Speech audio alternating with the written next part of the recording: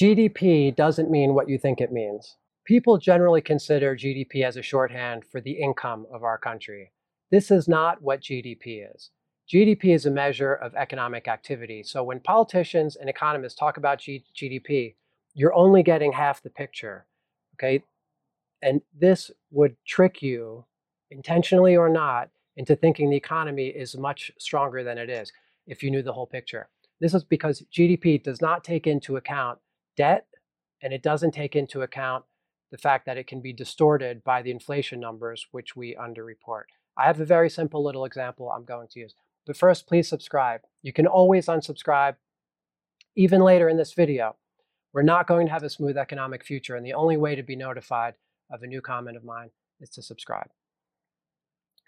The first thing I want to talk about is, imagine I wanted to measure your income, but instead of directly measuring it or asking, I measured how much money you spent on goods and services in any particular year.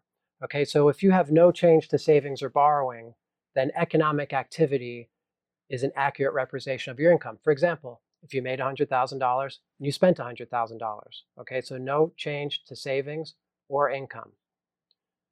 Let's say in the next year, you spent $120,000. Well, we don't know if you spent 120 because you got a raise or because you still made 100, but you borrowed an extra 20,000. So naively, if we're just measuring your economic activity that went from 100 to 120, we would cheer because your economic activity went up by 20%. But should we? If your income was the same and you borrowed 20 and you used the money to buy a flat screen TV and go on vacation and spend a lot more time drinking out at the bar, then at the end of the year, you are less wealthy, even though you have 20% more economic activity. Let's say, on the other hand, you borrowed that 20,000, but you used it to buy a garage that you're going to use as a mechanic, that for you to work as a mechanic that will provide you future income, then you're probably more wealthy. Without knowing how much you borrowed and what you used it for, we can't really say if you're more or less wealthy. Or maybe take this scenario.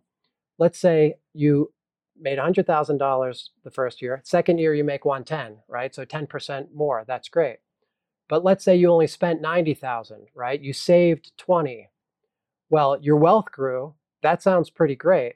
And you've saved $20,000, but your economic activity went down to 90.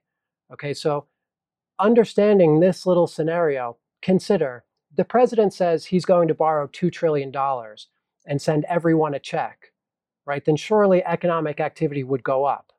But would we be more wealthy or less wealthy? Probably less, right? If all the money wasn't used for productive purposes, which almost certainly it wouldn't be, we would be less wealthy. What if the government did this and didn't announce it? That's basically what's been happening. Okay, Jeff Gundlach, great investor, pointed out earlier this year that nominal GDP growth would have been negative over the last 5 years if US debt has not increased. As he pointed out, this was in May, I think, nominal GDP rose 4.3%, but total public debt rose 4.7% over the past 5 years. This is like in our first little example, right? That economic activity, the equivalent of our example, went from 100,000 to 120,000. But as Jeff Gundlach is pointing out, the government borrowed that difference. Without that borrowing, we wouldn't have grown. So look at this graph, particularly the jump that occurred after the last recession. This graph is as a percent of GDP. So you can see we're taking on more and more federal debt just to sustain a similar rate of annual GDP growth. So think about that. We're taking on greater and greater and greater debt just to show an acceptable level of GDP growth. And that GDP growth isn't that great, right? We've been getting about, the 5 or 6 years after 2009, we had 2% levels of GDP growth. That is historically, pretty sluggish and not great. And how about this one? We are running massive deficits for a non-recession period. Take a look at this graph. We've never had deficits this high when we have not been in a recession before. So this is not shown, right? You see only the GDP numbers, you don't see that the government is borrowing and spending a huge amount of money in order to get us to those numbers. All right, so that's the first way. The second way is simply to say that inflation is typically understated. Okay, so if you make $100,000 a year and next year you make $102,000, okay, so you're up 2%. If inflation goes up 2% also, then the basket of goods you can buy from one year to the next is exactly the same. Okay, you are not any more wealthy because in real terms, you're making the same amount of money.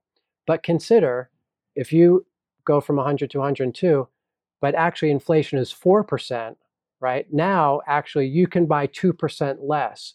And so this is essentially what's been happening, except typically when the government comes out and says inflation is 2%, based on a lot of very technical ways that they use to measure inflation, they typically understate it. And this also means that when you see flashing on CNBC that GDP growth came in at, let's say, 2%, what they've really done there is they've taken nominal growth of, let's say, 4%, and then they subtract the inflation rate. So if it's 2% inflation, then they'll say real GDP growth is 2%. But if they're saying it's 2% inflation and really inflation is 4%, then that really means that GDP growth was zero. So if anything, the inflation numbers are always understated, which serves to overstate the GDP number. So those are really the two things, right? When you see GDP, you can remember it doesn't take debt into account, and it is adjusted by inflation to get to a real number, and the government typically understates inflation. So if you remember those things, and also just remember the general idea is that it's not measuring our income, it's measuring economic activity, which doesn't necessarily mean that we're wealthier. Thanks for watching. Please tell me what you think and don't forget to subscribe.